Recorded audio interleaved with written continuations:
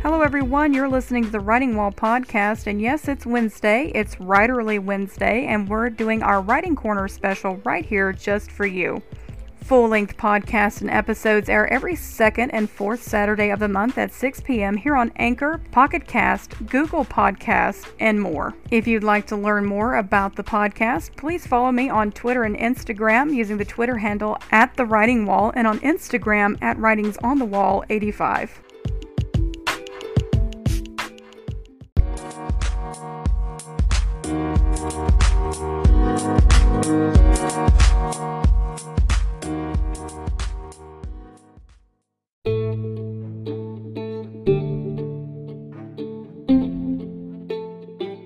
Welcome to the Writing Wall. I'm Stacey Hawks and your host for the podcast. I'm going to be reading you an excerpt from my book this evening, Dividing Ridge, The Unsolved Murder of Elva Brannick, published by Star Route Books. And please don't forget that if you RSVP'd for this event, then you may very well be the recipient of a free copy of Dividing Ridge signed by me.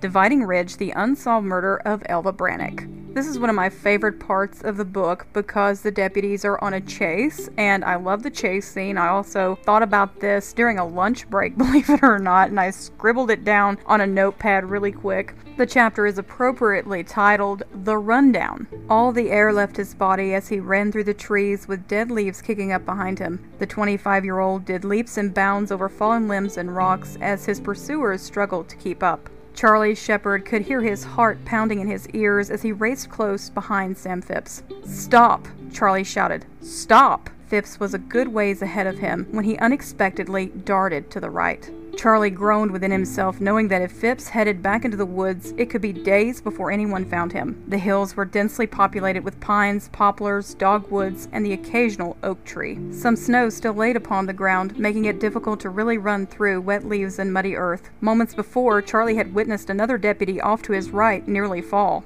For a second, Charlie felt completely turned around. The woods had begun to run in together as the officers continued to pursue Phipps through thick mountain laurels and evergreen trees. Charlie heard one of his men shout from behind him for Phipps to stop, but the renegade kept going. As he pressed through the mud and slick leaves, Charlie suddenly found himself standing in a very familiar place, pausing to see which path Phipps was about to divert. A sickening feeling slowly crept over the sheriff's deputy. "Charlie!" Deputy Taylor shouted, coming up behind him quickly.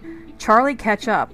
Taylor raced past his colleague and friend, not seeing the fear and remorse in his eyes as he followed Phipps with his gaze.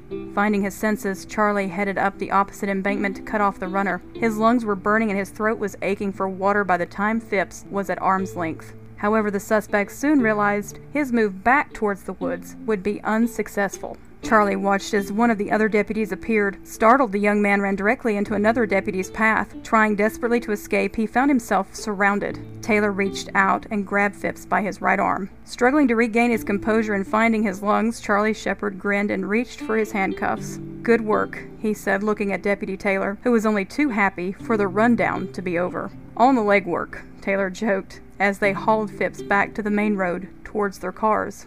"What happened to you back there?" Taylor asked as Phipps was handed off to another deputy and placed in the car. Charlie bit his lower lip. "Thought for sure you'd recognize where we were." Taylor looked around for a moment, and then his eyes widened.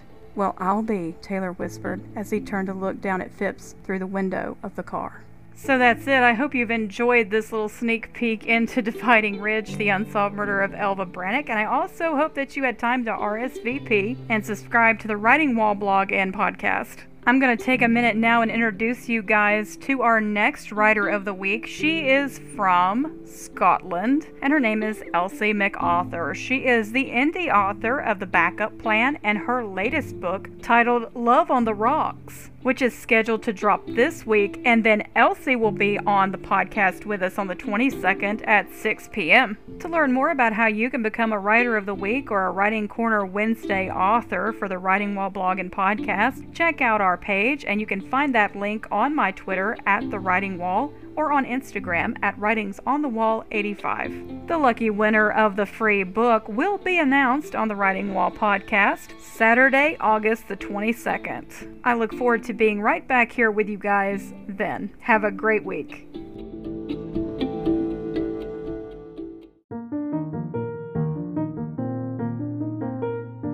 And that's it for me this Writing Corner Wednesday. Thank you guys so much for being here, and thank you to our Writing Corner Wednesday authors, poets, storytellers, and authors for being here. Be sure to check back in with us every second and fourth Saturday of the month for full episodes and interviews of other authors from various social media platforms, from Twitter to Facebook to Instagram. And don't forget, if you'd like a shout out or to participate in Writing Corner Wednesday or become one of our Writers of the Week, all you have to do is visit my blog page and drop your information in the contact section. Have a good weekend, everyone, and I hope you'll join me for our next episode of the Writing Wall podcast.